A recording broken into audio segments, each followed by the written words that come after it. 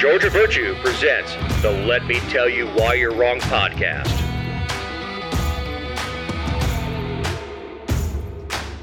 Thank you for downloading episode 301.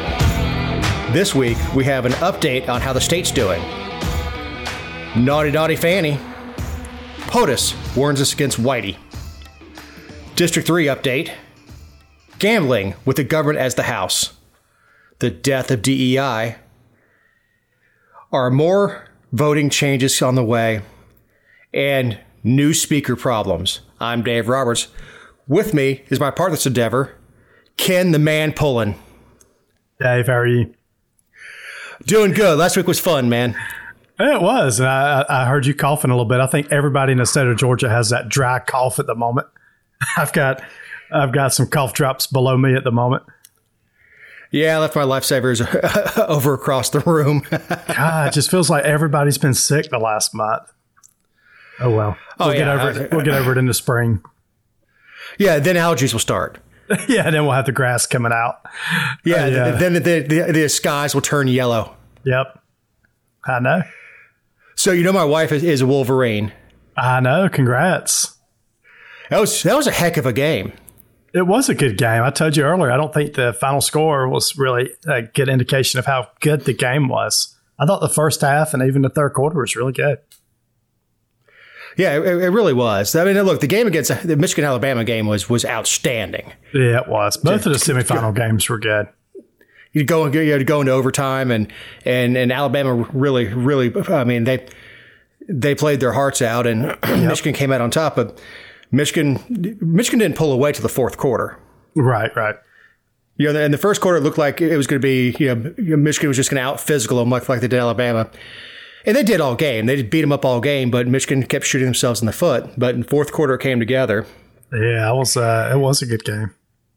And I thought both coaches showed a lot of class in the last 2 minutes, where Washington wasn't just going to – they were three touchdowns. What are you going to do, start throwing bombs? Just go out there, get in a heavy set, just get the three downs, punt it away, and Harbaugh did the same thing. And Washington had timeouts they could have taken. They could have forced a punt there. But I thought it was classy on both coaches' part to, you know what, game's over. Let's not get anybody hurt. Go shake hands. Now, is your coach staying at Michigan, or is he potentially a free agent now? I'd heard rumors that he was leaving after this year, no matter what happened. Harbaugh? Yeah. I don't know. Harbaugh is a Michigan man. Yeah. I mean, he's born and raised in Michigan, played quarterback in Michigan. That was his dream job. Yeah, did you see the interview afterwards? He said he can sit at the big boy table when he has Christmas dinner now because his dad has won a college football championship. His brother's won a Super Bowl, and now he's won a college football championship. So he said it was pretty funny interview. He said he gets to sit at the big boy table now at Christmas.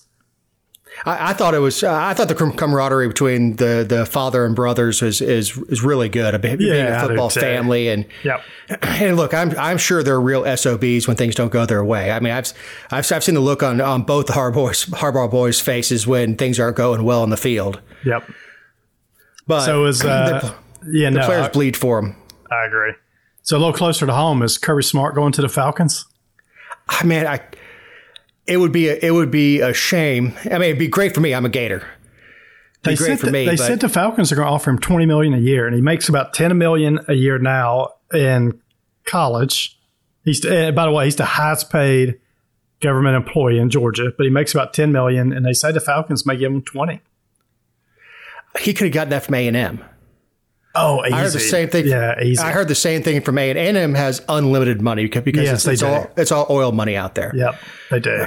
He could have gotten $50 million a year from A&M, and kept all his recruiting contacts and all that stuff.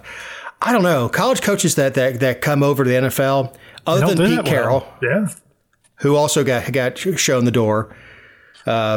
Pete Carroll, who won both a Natty and a Super Bowl. Yep. Other than him, you look at Spurrier, flop. I don't picture Kirby as an NFL quarterback, but I hope Georgia keeps him. A coach? Yeah. I mean, hell, the state of Georgia's got unlimited money at the moment, so why don't the state just kick in an extra $5-10 million a year? I mean, we're giving it to everybody else, right? The boosters and the alumni can easily raise $10 million a year. Yeah, no doubt. Hell, if you passed a hat around Georgia, keep Kirby smart. Everybody chipped in $1. Everybody instead of buying an extra Georgia T-shirt this year, chip in $1. They'd come up with another $30 million. But another coach that flopped when he went from college to the NFL was Nick Saban. He did, which he is no longer now, right? Yeah, he went to the Dolphins and flopped. I remember that. Yeah, he did. He had a terrible time at the Dolphins, and Nick Saban retired last week. Also, I think he's actually done with football. I think he's just going to play golf all the time and sit at his lake house. He's 72 years old. He's good friends with Spurrier. And I think he's what a good time Spurrier has. Spurrier's like head of football. And I don't know what he has some made up position with the Gators. Yep. But yeah, he plays golf whenever he wants to. Is a legend on campus. I was about to say on post on campus, but I saw Jonathan Giles told me that they were laying flowers and gifts at Saban's statue. I'm like, he was retiring. He's not dead. Yeah. Also, somebody on Twitter said, "Isn't it nice when a 72-year-old guy goes out and just retires?" And they were like, "Is there any way they could send a message to the two old guys running for president? And maybe it's time for them to hang it up also." Yeah.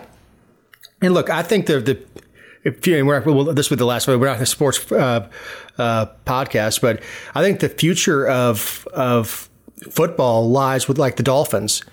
Their coach is like 36 years old. Yeah, I do too. It's going to be, He's like, I don't know if he's actually 5'4", but next to all the players, he looks 5'4", and he looks 12. Yep. It's a different guy. But he's got an amazing mind and an amazing way of motivating players.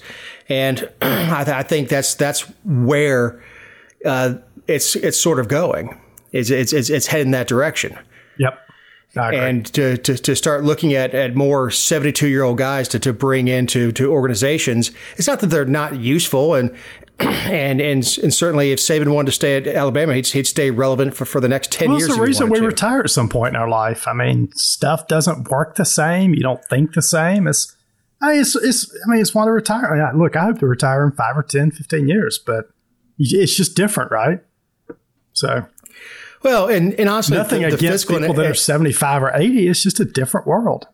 Well, you're just not going to see a Joe Paterno again. Fortunately, thanks for everything else that went on up there.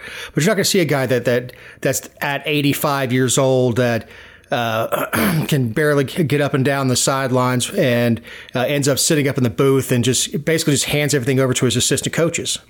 Yep. So, enough of that. Speaking of the highest paid government employee, Governor Kemp gave us the State of the State address. What's the State of the Union? State of the State address. Yeah, it is a State of State address. It's kind of interesting. He gave this last Wednesday, I guess, as the show drops, or last Thursday as the show drops. This is his annual address to both parties, or to the Senate, the Georgia Senate, and the Georgia House. So they all convene in the House. All the senators walk over. It's this grandiose thing where everybody shakes hands, sort of like the State of the Union when the president walks in. But this is where Governor Kemp lays out, along with, they also have this eggs and issues breakfast that the chamber puts on. But really, those are the two places that the governor, the speaker, and lieutenant governor sort of lay out their agenda for the upcoming session. And Dave, I told you this earlier, like, I think if you closed your eyes right now, and we'll get to the details of it, but you said back in 2018, the state budget was $25 billion. And then this year, 6 years later, the state budget was going to be $37.5 billion. I think most people would guess that Stacey Abrams won the election in 2018, not Governor Kemp. I mean, I guess it's a good problem to have, but the state government has unlimited amounts of money at the moment, and Governor Kemp is spending that money this year on his priorities. On his priorities, huh? Yeah, he's given $3,000 to state law enforcement. Yep, this is on top of 6,000 last year. 2,500 more to teachers. And that ups the teacher amounts to $10,000 over the past 6 years. So teachers will be up to $10,000 increase over a 5 to 6 year period. And look, I know both positions are underpaid, but you don't go into either job field thinking I'm going to make a bunch of money. No, and I think we needed to pay teachers. Teachers $10,000 in a 5 year period when probably the average teacher salary may have been 50-ish. I mean, you're looking at a nice little 25% bump. So yeah, all the state employees. I think other state employees are going to receive 4% increases. And then some of the other proposals, it'd be a 20% bump, but yeah, 20% bump. Yeah, right. Kemp's going to spend more money on Medicaid, which is it's going to be a couple $100 million on Medicaid going in. And I know we talked about before, he's going to put $450 million for a new prison in Washington County. So we can talk about each of those items, but there's definitely some big ticket items in the budget this year. Well, we also need to fix the GDC, the Georgia Department of Corrections. And I don't know if that's a money problem. I've seen the arguments, especially on Szilagyi's page, about, well, if you paid the guards more, they wouldn't take bribes. Have you ever seen how much politicians make? and they still take bribes? Yeah, I don't think it's it is a pay problem. They don't make much, but who wants to go work in some of these jails with they're understaffed, and that's the problem here. We're about to spend $450 for a new prison in Washington County. Can't staff. They can't staff. They can't staff. And Jessica has reported on this a lot. The AJC has reported on this a lot. We've got a huge problem in the prison system in the state of Georgia. And I'm not sure how just building a new prison is going to correct the existing issues we've got now. You can't throw money at problems. Look, I'll give you the simplest thing. The war on poverty. You would think people don't have money, throw money at them, and poverty go away. No. Yeah, that's right. If you don't fix the underlying problem, and with prisons, it's security, staffing. Yep. Facility is a problem. Facility absolutely is a problem, especially down in Smith State where they're housing maximum security inmates in a medium security prison. It feels like there's somebody getting killed down there every week. At least there's a life flight every week where someone's been stabbed. I know that's anecdotal on my part, but it really feels like every time I pull up Jessica's Facebook page, there's been some incident at Smith Station. I mean, it's just I can't imagine being down there. I think it was Smith State that the inmates took control of a ward for a short period of time. That was Jackson. That was Jackson? Yep. Yeah, that's the Jackson's more of the intake where prisoners go before they get released out, get their final assignment. But it's also where we house all the people on death rows in Jackson. Yeah, the worst of the worst. Yeah. Yep. So you have two different types. You've got the diagnostic where they come in and go, okay, let's see what kind of risk you are. Yep. Okay, are you good at operating heavy equipment? Yep. Exactly. And a couple other items in this budget. There's going to be a new medical school at Georgia, which I thought was really big news. So I got about a $50 million price tag, and there's going to be a new dental school at Georgia Southern. So really expanding out on programs at universities within the state of Georgia. Hell, I wouldn't mind seeing a scholarship program for medical school with the understanding, just like if you get a scholarship with the military, yep, is you owe 6 years to the state of Georgia. It doesn't matter where you work in the state of Georgia, but you have to stay within the state or you have to pay us back. Yep. So I wouldn't mind seeing a program like that, especially with the new medical school, is let's turn out some really good physicians and let's hold them in the state. And hopefully after 6 years, they've grown roots here. And you come out of medical school at what, 26, 27, if you go straight through? By the time you get a residency, by the time you get married, you start to have kids, you start to grow roots, and hopefully you settle here in Georgia. Yeah, definitely. I agree with we have areas like down near Statesboro and in South Georgia and Southwest Georgia also that you don't have access. The medical care is, other than a primary care physician, so like an urgent care. There's no trauma centers. There's if you have any sort of operation, you got to go 2 hours away. Yep, I agree. And let me see what else. Yeah, I was going to say what else we got in here.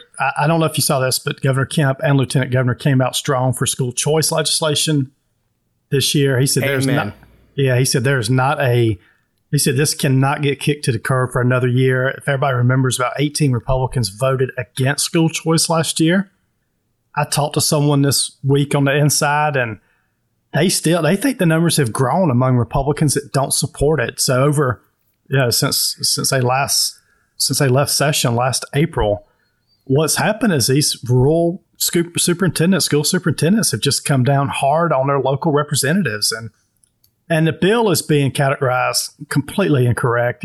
We've got these they're not unions, but teacher associations coming out hard against this bill. They're saying things are inaccurate. I put something on my Facebook page or Facebook about it this week, that this school choice bill is really narrowly, it's very narrow anyway. It says if your child is in the lowest 25% of schools in the state of Georgia, then you have that opportunity to take the state funds and move them elsewhere. So you can devote that to other educational expenses, or you can put it towards private school tuition. It's not taking money away from public schools, but even if it was, that's not necessarily a terrible thing. It's creating competition out there in the marketplace. And that's what we need in education, is more competition. And we need to make sure parents are the ones, in control of funds and in control of what their child receives versus the other way around. Now, with just the state funds, and I can't remember how much each student gets. $6,500, $6,500. It's gonna. You may see some private schools start popping up in lower income areas that their tuition just happens to be $6,500 a year. Yeah, or that $6,500 could go towards even if, let's say it's $10,000. I know there's private schools around me that give scholarships to kids that come from low performing schools anyway. So there's always going to be a way for that parent to be able to use that money to get a better education for their child. But yeah, Governor Kemp came down hard on that. Look, my state representative voted no last year. I'm going to be interested to see if she changes her vote this year in an election year. People losing their jobs, or when they start thinking they could lose their jobs, that will make votes change a lot of times. Right. I was about to say, it's election year politics. It's exactly why we didn't get permitless carry until it was time for Kemp to get reelected. And I think they're going to move the school choice vote up in a session. So I don't see them having this vote after qualifying. Qualifying is like the first week of March. I think they're going to force the hand of these representatives and have this vote early in the session. So if they vote no, they know they could end up having a primary opponent. I don't think they'll keep this to the last minute, because if they keep it to the last minute, and these people don't have primary opponents, what's the motivation then to vote yes on it? I mean, there's none. We know CNADA is going to be on the 28th of March. Yep. And it is amazing how quickly they can get out when it's an election year. Yeah, and then so qualifying crossover day is going to be pretty close to qualifying. So that bill will have to be out there. It is, but this bill's already gone through the Senate, so it just has to go to the House. The House voted no on it last year. This is not one that has to make it by crossover day. It could come up. Yeah, it could come up at any point now. But I think they're going to force the hands before qualifying in March. So I think we'll see it potentially in the next 3 or 4 weeks. And you know what? If your rep were to vote against it, you ought to be the first one on the stump going, she wants to take away your choice. She wants to force your children to stay in a failing school. Well, and the problem with my rep voting against it is not one school in her district would actually be affected by this bill, because we have no low-performing schools in our district. But it would affect kids that are in school systems in Atlanta, in certain areas, certain other parts of Georgia that do have failing schools. So why a legislator wouldn't vote yes on this when it does not affect their district in the least bit is beyond me. Unless it's the other way. Unless it's they don't want kids coming from failing schools in Atlanta and coming down to their school. Yeah, I don't know. I don't know if it's that devious, but yeah, I just don't get why they don't pass this. I mean, this is a campaign. This is something that Republicans can run on and win in November. They need to pass. Yeah, and it's a pass this legislation, get it out of the way.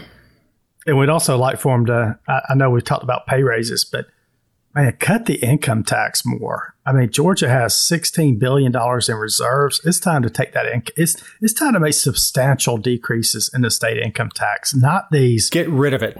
Yeah, but, they have press conferences when they go from 5.5 to 5.4, which means you're going to save the average Georgian about $56 a year. And then teachers get $10,000 over a 4-year period.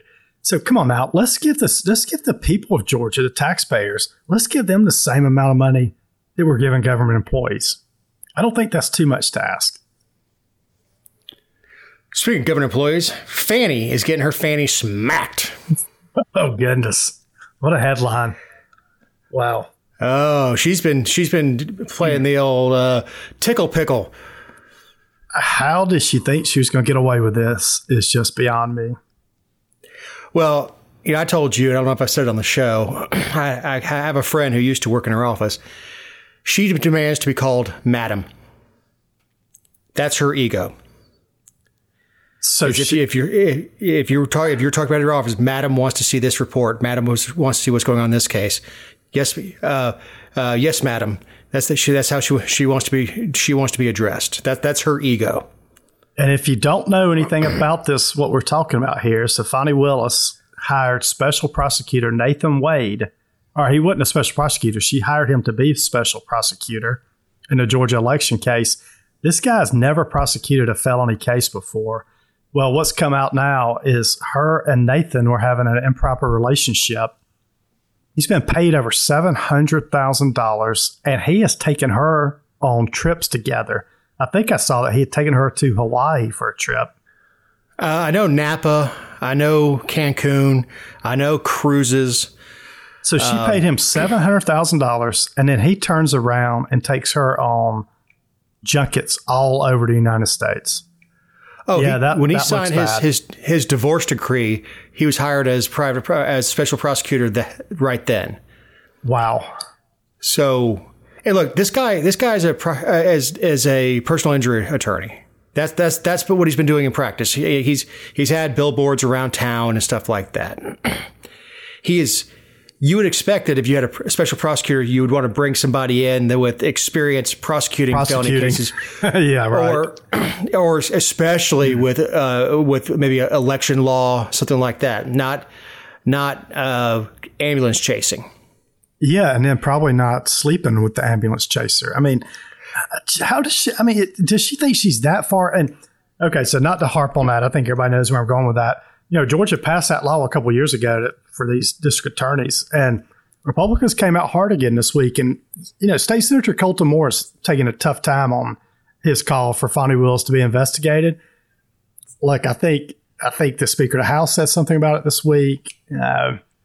Other representatives have made this. They said she needs to immediately be investigated up under that law.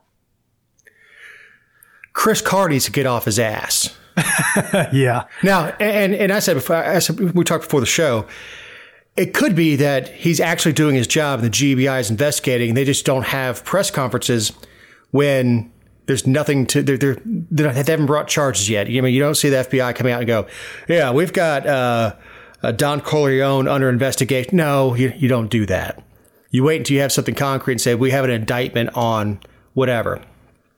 I'm just not sure they're going to do anything. We'll see. But Jim Jordan, U.S. Representative Jim Jordan, is opening an investigation in Washington for this. So he's seeking all the invoices from the prosecutor, Nathan Wade, about travel and legal expenses. It also sounds like this guy met in the White House with Joe Biden's team and charged the state of Georgia for that time he met with the White House. So that's got some stench to it also. What an idiot. Yeah, that's really bad. That's going to come back to bite him. Now, I don't know if he flew to Washington for it or if he had a Zoom call. It doesn't matter. Is that why would an ambulance chaser meet with the president's team? Right? I mean, that's he was already a special investigator because he billed them. Yeah, but meet with the president's not a good look if you're a special investigator. And it just means he met with somebody at the White House. It doesn't necessarily mean that first of all, a conversation with Biden would have been way more expensive if I had to have a conversation with Biden because it would have taken 3 hours for him to get out a sentence. But yeah, this is a bad look on this whole idea that the White House is hands off when it comes to, DOJ. Well, how are we supposed to believe that he's doesn't have his fingers in DOJ when he's got his fingers in a state case? Yep, exactly. In fact, a county case. A county case, not a state case, county. Yep. So what does the White House have to do? Were they calling, just like with Hunter Biden, talking about the weather? I don't know. Yeah, what do they have him up there talking to him about? It was two different instances, and I saw the invoice. I can't remember how much he charged, but it was however long. It was an hour, or whatever his hourly rate is. I think he charged $700 an hour for those two meetings. when you've got $700,000 rolling in, you're on the gravy train. Your star is on the rise. All you had to do is keep your mouth shut about that and what you and Fani are doing. That's all you had to do. I know, but you got to figure what him and Fani were doing led to this whole thing. I mean, do you think he gets that job if he's not slopping Fani? Lord, no. Yeah, I mean, that's it. I wish I was a $700,000 lover. Good Lord, for $700,000, Connie probably give me permission. Bring home the bacon, baby. Oh, goodness. It's like you pull one of those off a year and I'll never work again. Yeah, there's going to be a lot that comes out of this. I think she's going to be in trouble. I think Republicans have got that opening now to really go after her in the state of Georgia. And God, this stinks to high heaven. It really does. At very least, it may get a change of venue. Yeah, and what about all the other people that have settled so far? What's going to come out of their appeals at this point? I mean, do they have... it's going to be interesting to see what happens then. Right. And this was a defendant that brought it out. Yep. Now, if you don't have 18 defendants, this may or may not come out. Right. This has been horribly played by the Fulton DA's office from Jump Street. First of all, they had no business even prosecuting it. That's up to Chris Carr. Yep. They had no business diverting resources away from their backlog of cases. We've got people in pretrial detention dying in Fulton County, being locked up so long because they can't get a trial date, and you want to take $750,000 out of your budget to go after one guy because you don't like the orange man. I know. And she thinks she's running for re-election. And she's such a smug snot, she probably will go ahead and qualify for re-election. Yeah, I wonder. I mean, I would think this is going to make a challenger come out and go after her. Yeah. Hell, I'd put it on my signs. Won't sleep with subordinates. I know, exactly. And it may be too nuanced for a lot of the voters, because a lot of people aren't policy wonks like we are. They don't get into the nuts and bolts. They may watch the 6 o'clock news on Channel 5 or whatever. But this is going to get too big. This can get so big that even the local news, who typically protect Willis and all that stuff, it's going to be too much for them to even protect her. It is. Yeah, it's gonna have to come out. It's gonna have to be covered by the AJC. Not that anyone actually reads the AJC other than online, maybe. But yeah, it's gonna be ugly in that office, and I guarantee you, my friend is glad she's not working there anymore, because it's gonna be ugly in that office. All right, Biden goes all in on white supremacy, which is an appropriate story to discuss on this show because it drops on Martin Luther King Day. Yep. Yeah, so Biden last week went down to Charleston, South Carolina, and gave a big speech in a church down there, which it feels like Democrats always want to keep religion out of churches or keep politics out of churches, and this is where he gave his big speech last week. But he called white supremacy a poison that continues to haunt the nation during a campaign speech last week. This is where the 9 Black Americans were murdered back in 2015. So he went back to an event that occurred before President Trump was even in office. Under Obama. Under Obama.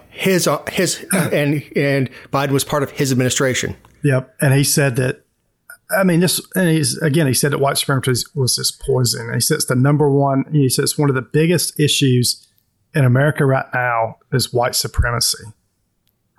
I guess this is what, like, it's January. I guess this is what he's basing his entire campaign on, is the evil white people trying to keep everybody down. I don't get this strategy of this is the same guy that was on, I think it was Charlemagne the God show. He said, if you don't vote for me, you ain't black. Right. Exactly. I mean, and when he was at the pulpit talking, you know, he started doing a bad impersonation of a black Southern preacher. He did. Yep. Hillary used to do that kind of stuff also. You know, she would change her voice all over. Yeah, she'd change her voice. Oh, yeah. What do you care? What do you carry in your purse? Hot sauce? Yep. I mean,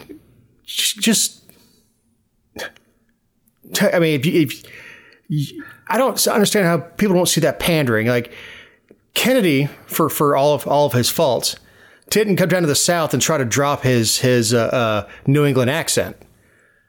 He went out and found himself a vice president candidate from the South. Yep. Here, you speak to these people. But it's amazing to me that they fall for this. And remember that MLK was, for the most part, a conservative. He was denied a carry permit in Alabama. Mm-hmm. And he wanted to carry a pistol to protect himself. Which goes back just because it's MLK Day, that weapons permits are the last remaining Jim Crow law, and they're protected by Democrats. Yep. They want to keep guns out of the hands of the undesirables. Who were the undesirables back in the 60s? Black people. And they're being held down by whom? Democrats. Yep. And I think Biden, you know, that I was listening the other day about the percentage. So I think when Obama ran for office, about 68% of eligible black people voted. I think when Trump won, that number went down to about 62%. And then last year it went up, or 4 years ago or 3 years ago, it went back up to about 65%. And then out of the black people that vote, about 93-ish% vote for the Democrat Party. So I think what this is an attempt to make sure he gets that black vote up to that 68, that Obama level years. But I don't know if going all in on white supremacy is the right way to do that. It is not breaking 90+% for him anymore. Yeah, I hate when politics does this. I do too. But people have kitchen table issues again, right? I don't care if you're white, black, Hispanic. The issues right now are not white supremacy. No one thinks about white supremacy right now except the president. The issues are gas, groceries, school, right? And that's why we need school choice passed in Georgia. But those are the issues people are thinking about, not white supremacy. Yes, he didn't go to Chicago, where the people in the neighborhood are furious about illegal immigration, right? Housed in their areas and schools are being shut down. Yeah, schools are being shut down in Chicago and New York to use for temporary housing shelters. Yes. He's not out there in New York saying white supremacy. Like, no, that's not our issue. Our kids can't go to school. Yes, I know. I mean, at this point, Michigan is breaking hard Trump.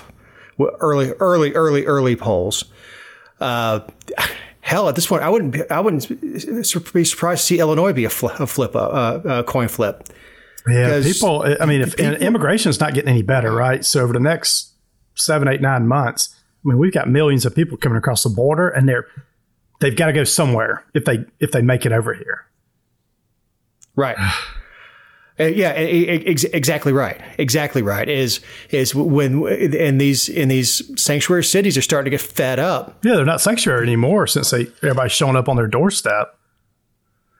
Yeah, just like Martha's Vineyard was all liberal until a busload showed up like, unless you have a lawnmower, you don't belong here. We're going to send you somewhere else. Yeah, and I don't know if you saw, but the mayor of Boston last week was telling people that, you know, if you have space, if you have an extra room in your house, please let us know so you can potentially house a family of migrants that's coming across the border. I mean, they don't know what to do at this point. They're asking normal citizens out there that own houses to start housing people.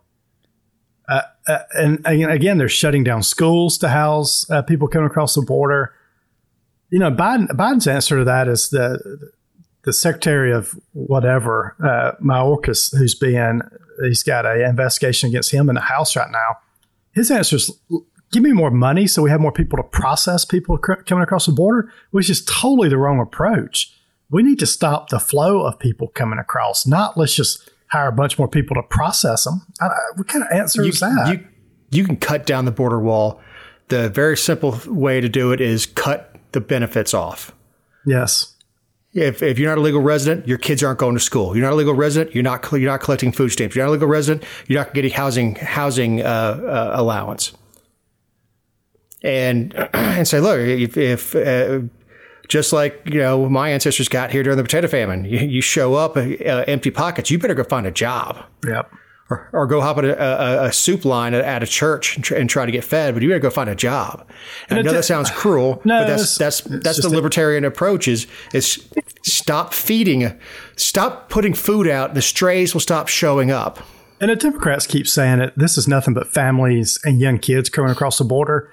If you look at these caravans that are coming across the border, 95% of the people are men walking across that border. It's not families coming across that border. And it's people from all over the world now. So, you've got people from India, people from China. You just got people from all over. It's not just Mexico anymore. So everybody knows they can get across the southern border and just come into Afghanistan. Yeah, Afghanistan. Yemen. Yes, that's who's coming Iran. in.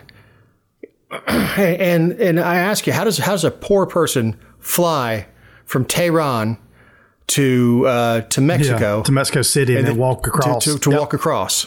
Yep. Right.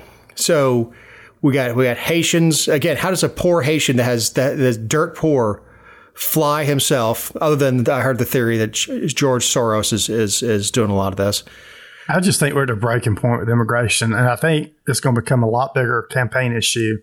And this is where if Trump was, look, if I was helping him run his campaign, focus on 2 or 3 issues. Focus on inflation, border control, and the economy. And that's it. Don't talk about anything else. Don't get carried away with the media. Don't get carried away with all this other nonsense. Focus on the core issues that are affecting people. Stop doing stand-up. Yeah, stop doing stand-up. Yeah, definitely. You're not good at it. Not. So stop improving. Stop doing stand up. Stop trying to make funny names for people. Every time he improvs, he gets in trouble. Yeah, right. Just stick to those core issues. If you want to, if you want to talk about Joe Biden's cognitive issues, great. But do it in such a way that he can't string 3 sentences together. Which look, I can say all day long. I'm not running for president. But what I'd say, you've seen him on stage and say, look, I don't like the guy, but from a human standpoint, they're abusing him, which is true. And that would turn more soccer moms back onto him instead of just saying he can't string 3 sentences together. And look, I'll tell you all day long, he wasn't the sharpest tool in the shed to begin with, but what we see now is just a shell of what that was. Yeah, exactly. So, who's going to replace Drew Ferguson in District 3? Yeah, just a quick update because I'm sure there's a lot of people listening that are in my district. So far we've got 5 people, I think, that have declared, or 4 people that declared. Former State Rep Philip Singleton, he is currently in D.C. He's the Chief of Staff for Rich McCormick. I had to think about that for a minute. State Senator Mike Dugan, who's up in your area.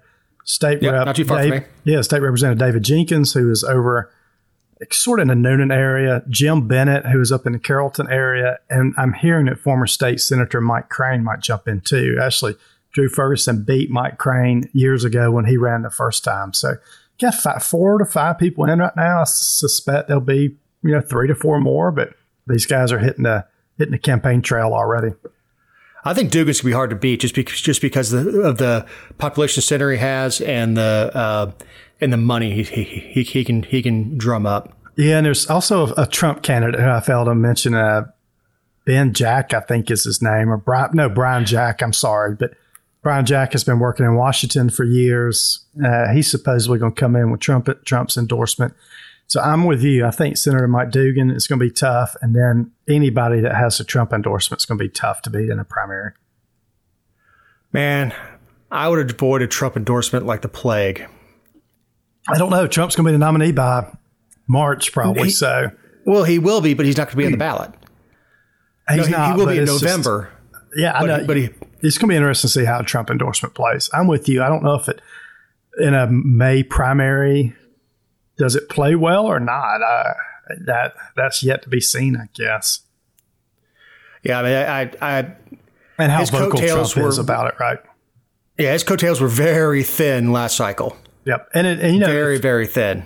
And then if Governor Kemp plays in this matchup at all, does Governor Kemp pick one of these guys? If Trump goes for Brian Jack, does Governor Kemp get involved? In a runoff type scenario where it's Trump's candidate against Mike Crane or Philip Singleton, does Governor Kemp come out and support one of those guys?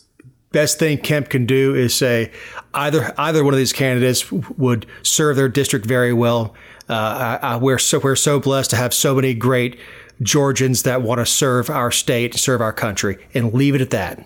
I agree, but I mean, Governor Kemp's come out against Trump some over the last few years. So I know, but he's got a race to run in 3 years. Yeah, I didn't say it was the smartest thing to do, but I just don't know if he wants to. I mean, he may want to put his finger on the scales, and we'll see. We'll see. I think every time you throw an endorsement that doesn't come through, it weakens you. Yeah, I agree.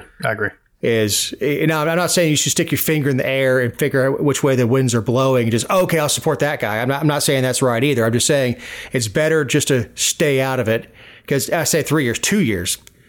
2 years from right now, he'll already have filed or at least declared that he's going to run for Senate or not. And that's going to be a very expensive race, and he doesn't need to piss off any donors by coming out against Trump, for Trump, or anything else. Is I will support the Republican nominee, whoever it is, and I'll do everything in my power to deliver the state of Georgia for whoever the Republican nominee is. Very true. Leave it at that. Is start being a damn politician and choosing your words instead of getting your little feelings hurt, little sand in your vajayjay, and get a little irritated and want to go yell at people. Shut up. Try to show a little class and save it for your race. So we make it sports betting. Is making its comeback in the assembly. Yeah, I mean, it's done this. This is actually the 6th year in a row that Georgia lawmakers have attempted to expand gambling in Georgia to include sports betting. This all came about because the U.S. Supreme Court said in 2018 that states other than Delaware, Montana, Nevada, and Oregon could allow it. So sports betting is legal in 38 states. I didn't realize it was legal in that many states now.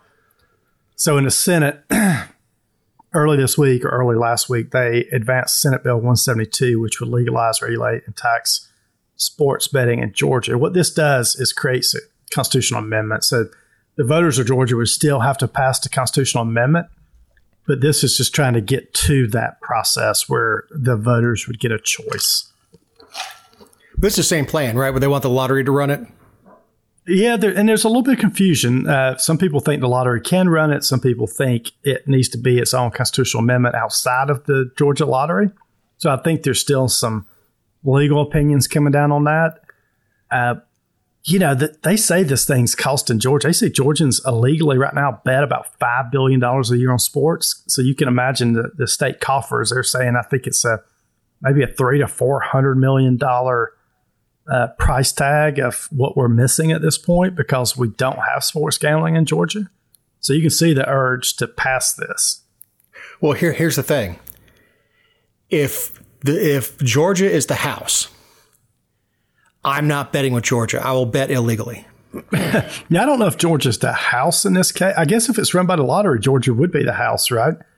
Right. They're the house, which means if I'm still getting better odds by using a VPN and saying that I'm in a different state and betting with a casino in Las Vegas, I'll do that. I know. Or if I want to place bets, I'll go to Biloxi or fly to any dozen states that have casino. Florida, for that matter. I got right to go down to one of the Cherokee casinos in Florida and lay down sports bets. I'm like you. I don't think I want the lottery running this. But so I'm not sure how the final version will come out, whether Georgia Lottery runs it or, do they just let other companies come in and, you can just look it up on your phone and the companies have to pay Georgia taxes, or we have to pay taxes, I guess, on our winnings. On the winnings. Done. So, right. Which there's not a ton of winnings, but I think that's how this would shake out. There are hits, but yeah, yes. If someone's gonna operate in states just like Amazon has to pay sales tax wherever they deliver. It would be the same idea. So if you bet with MGM online, I think that's the one that Kevin Hart advertises on all the football games. MGM would have to pay income that they collect from Georgians over to the state of Georgia, which is fine. I mean, look, I think all taxation is theft, but ultimately, what I don't want is the Georgia Lottery running it and them being the house. Yeah, I totally agree with you. Because those lottery has the worst odds. Look, the lottery was more fair when the mob ran numbers. Because the mob only took like 10%. Lottery took, I can't remember what their cut is. Oh, the lottery takes a huge cut. Yeah. And they're still broke. Yep. I've been against the Georgia Lottery for a long time. I just think it's the biggest tax on poor people of anything out there. I think Giles said it best, if I recall, is he says it's a tax on people who can't do math. Yep, exactly. Now, look, I'm not above getting into a betting pool when the Powerball or whatever hits super high. I'll do it. I'll spend $5 or $10. Yeah, absolutely, no problem by me. But I'm also able to put food on the table and clothes for my kids and still spend $10 on. I mean, you can look at me and tell me I can afford food. $10 on the lottery, right? Well, is DEI about to die? God, hopefully so. And look, I don't know if everybody knows what that term is, but DEI stands for diversity, equity, and inclusion. And this whole social, I don't know what the hell you call it, this whole push for DEI came out after really George Floyd, Black Lives Matter. Over the last couple of years, all these companies, and they're really it's really bribery at the end of the day, but these DEI companies are going out telling companies out in the U.S. like GE or Amazon that they need to develop a DEI program. And in turn, they need to hire so many people of every, unrepresentative group. And, if everybody's regardless of qualification, it's not merit-based at all. It's just you need to hire so many people of this, and this. And this really has come to the forefront over the last couple of weeks after the Harvard president had to step down. And then this Bill Ackman started criticizing all the DEI policies at a lot of these universities and businesses throughout the world. And finally, I appreciate Elon Musk for stepping in and saying that DEI was just another word for racism, which, look, I totally agree with Elon. These programs and he is African American. Yeah, these programs have been terrible for companies in America. When we get away from merit-based hires into that flew right by you, Ken. Yeah, I heard you. I just didn't laugh. No, I heard you. He's from South Africa. I got you. Yeah, but I mean, and what I think is going to happen, and after the door blew off the Boeing plane last week, there's been a lot more people start looking to Boeing now. Their hiring practices. The company that engineered that door and the components of that was a company called Spirit Engineering. They're starting to look in these companies now, and even the FAA, they're looking into the FAA saying, are the people, navigating the skies and telling these planes where to go, are the pilots in these airplanes, were they DE&I hires or were they actually merit-based hires, right? And at some point, this is what everybody's worried about, there's going to be some kind of major catastrophe in the air or on land, and it's going to be because we put somebody in a position they weren't qualified to be in. And that's what these policies are doing, is they're putting people into spots that they're just not qualified to be in, but they're the right color, right? Or the right gender. And, and I think humor is some of the best ways of looking at it. And thank the Lord for Babylon Bee. Oh, I know. They put Love one that out. website. Yeah, they put one out that says, airline announces first all blind flight crew. And you talked about it before. There, the picture of it was an all black female flight crew. It says about diversity. So, and you said that's not really diversity, but good for them if they're all qualified. Right. I don't care. Yeah, I don't either. I just want somebody to get me from point A to point B safely. And my Woodford on the Rocks place. Yes, exactly. Yeah, I mean, as long as the cabin service is good and the flight's smooth, fine with me. I don't care. Yep. But I would like to know that they've got the recommended, or not recommended, but the prerequisite hours on heavy jets that they didn't get brought up from a twin prop because, hey, we need to get some females of color in here. How long you been flying? 3 days. Guess what? You're on an Airbus now. Come on. Well, that's what I saw this week is pilots are starting to send. This guy on Twitter was asking for pilots to speak up and say, what's going on actually in the cockpit. And these pilots that have been out there flying for 30, 35 years saying the airlines are putting these, people in the cockpit with them that are unqualified. And they won't let two unqualified people go. So they're sticking an unqualified person in with the pilot that's been there 30, 35 years just to say they met these diversity standards. And again, it's not going to end well at some point. No, you're right. And look, the Alaska Air thing, and look, there are tons of jokes on it. And the biggest reason the Alaska Air thing is funny is nobody was hurt. Right. That, the door came off at 16,000 feet. It didn't come off at 36,000 feet, which would have been trouble. And look, it's not like the movies. The door comes off, it depressurizes, it doesn't suck you out. Yep. Now, look, the Hawaiian Air flight 30 years ago that the whole roof ripped off and a flight attendant, went with the roof. That's a little different situation. But this whole idea of like Goldfinger, James Bond movie, where it sucks him through the window. Right. No, that's not. Look, it took one of the boys' jackets off that was sitting close to that window. So I'm sure it did. I mean, yeah, but that was the initial depressurization. Yeah, it's not just sucking everything out. And look, they got down to breathable air very fast. The pilots did an excellent job. But the thing that bothered me was that plane kept giving an alert of depressurization. They said, okay, well, you can't fly over water anymore, but you can keep flying. I know. That's all somebody say. Yeah, I want the plane that'll fly over water, please. And they're even questioning the inspectors what their qualifications are. But they keep finding these bolts that are loose. How in the hell does it come from the factory with the bolt loose? I don't know.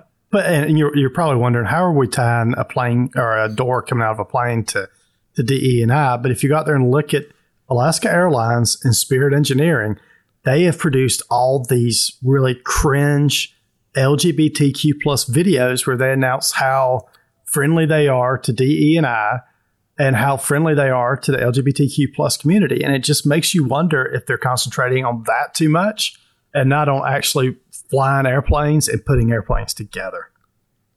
Right. Again, the ground crew, I don't care who they sleep with. I don't either. I really don't. As long as they're not sleeping when they're supposed to be fixing the airplane I'm going to ride on, I don't care who they're sleeping with. But I want them to be qualified. I don't want somebody straight out of A&M school, A&P school, airframe and propulsion is what A&P stands for. A&P school and becoming a lead mechanic. Working on the Airbus A330 I'm about to take, and having never actually worked on a heavy jet before. Yep. Now, look, this is a good time to remind you that these are our opinions, not those of anyone not on the show or any respective company for which we may work, own, or otherwise associate ourselves with on a regular or irregular basis. Also, you can find other episodes and relevant stories over at thegeorgiavirtue.com. You got a quick mule. Yeah, it's Chris Christie. He finally he's not that quick. No, he's not quick, but he finally dropped out a presidential Republican nomination last week. He said, quote, campaigns are run to win. That's why we do them. It's clear to me tonight that there isn't a path for me to win the nomination. There's never been a path for Chris Christie to win the Republican nomination. So good riddance to him. He's the mule this week. And I don't know if you saw him, but his only reason for running was to be the person that beat Trump over the head all the time. So he never ran in a good faith. He was always just there to attack President Trump. Yeah, I'm sure his donors really appreciate that. I know, exactly. Or his donor. I can't imagine. Look, he was someone floated the idea that he may run as a third party spoiler. Nice, look, he was polling less than 2%. Yep.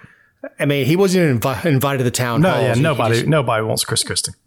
Yeah.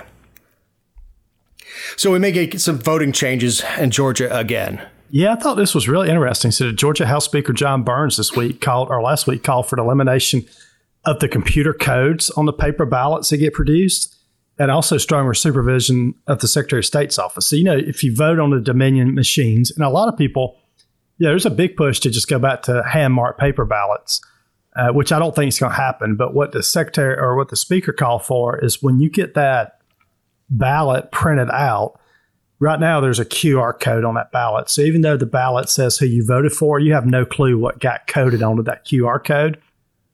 He's calling us to eliminate that QR code and to put a special watermark on that ballot that shows you exactly who you voted on.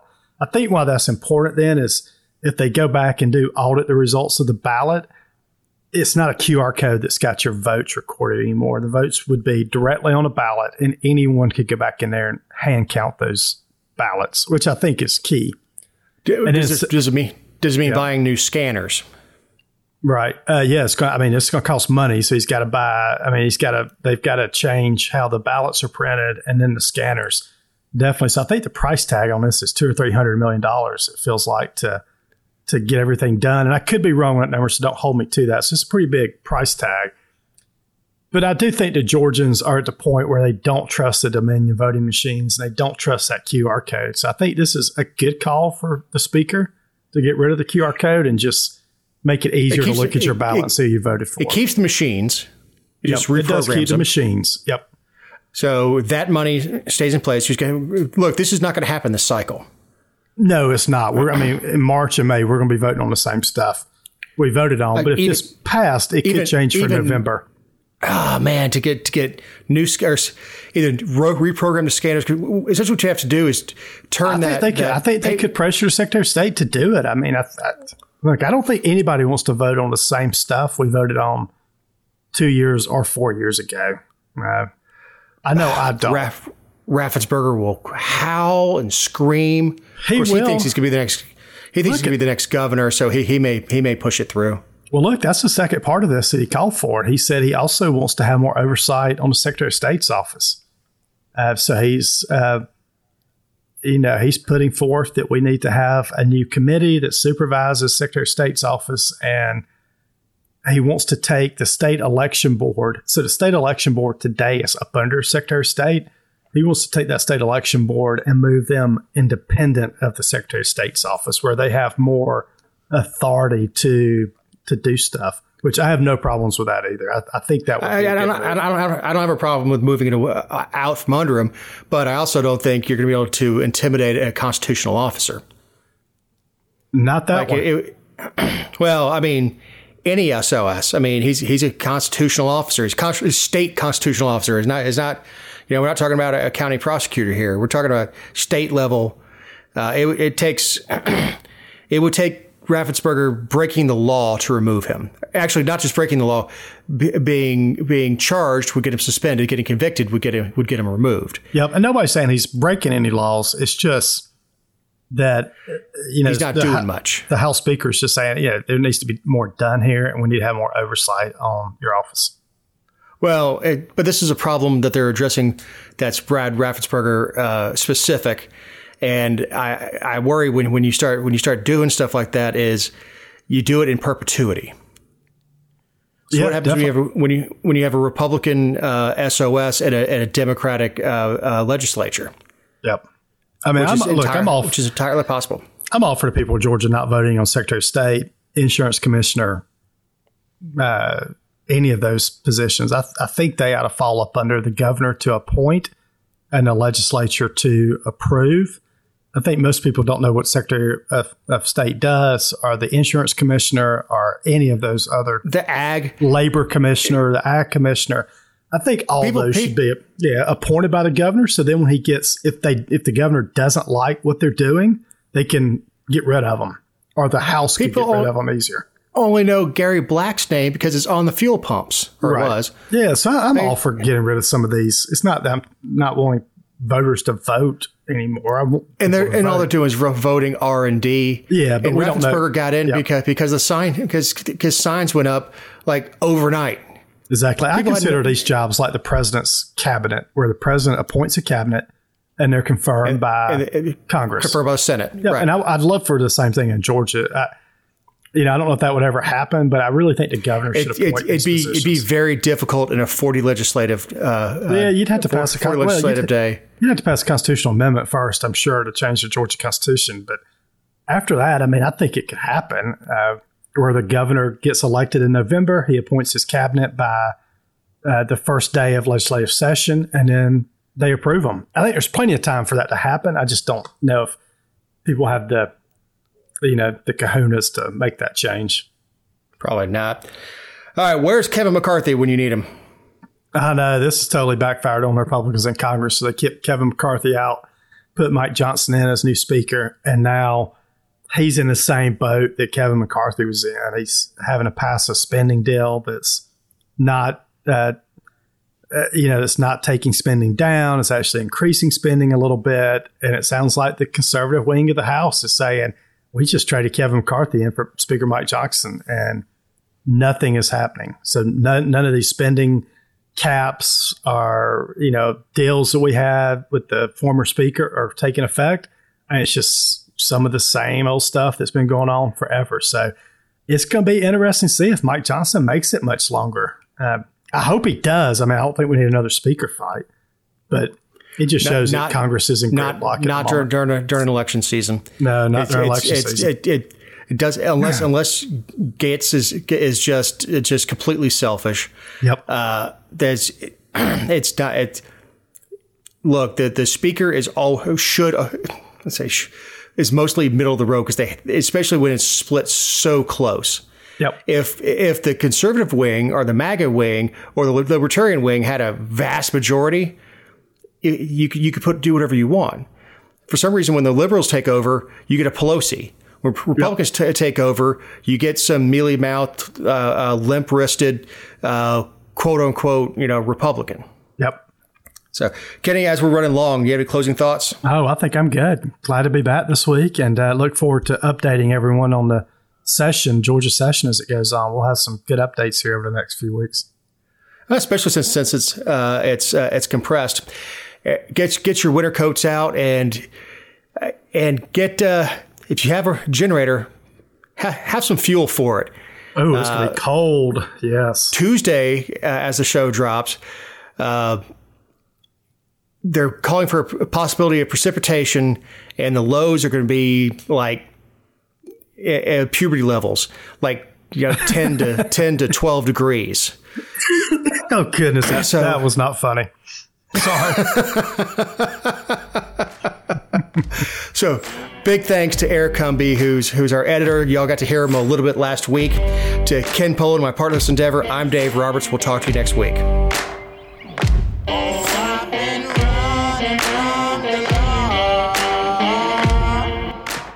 Hope they won't shoot me down soon.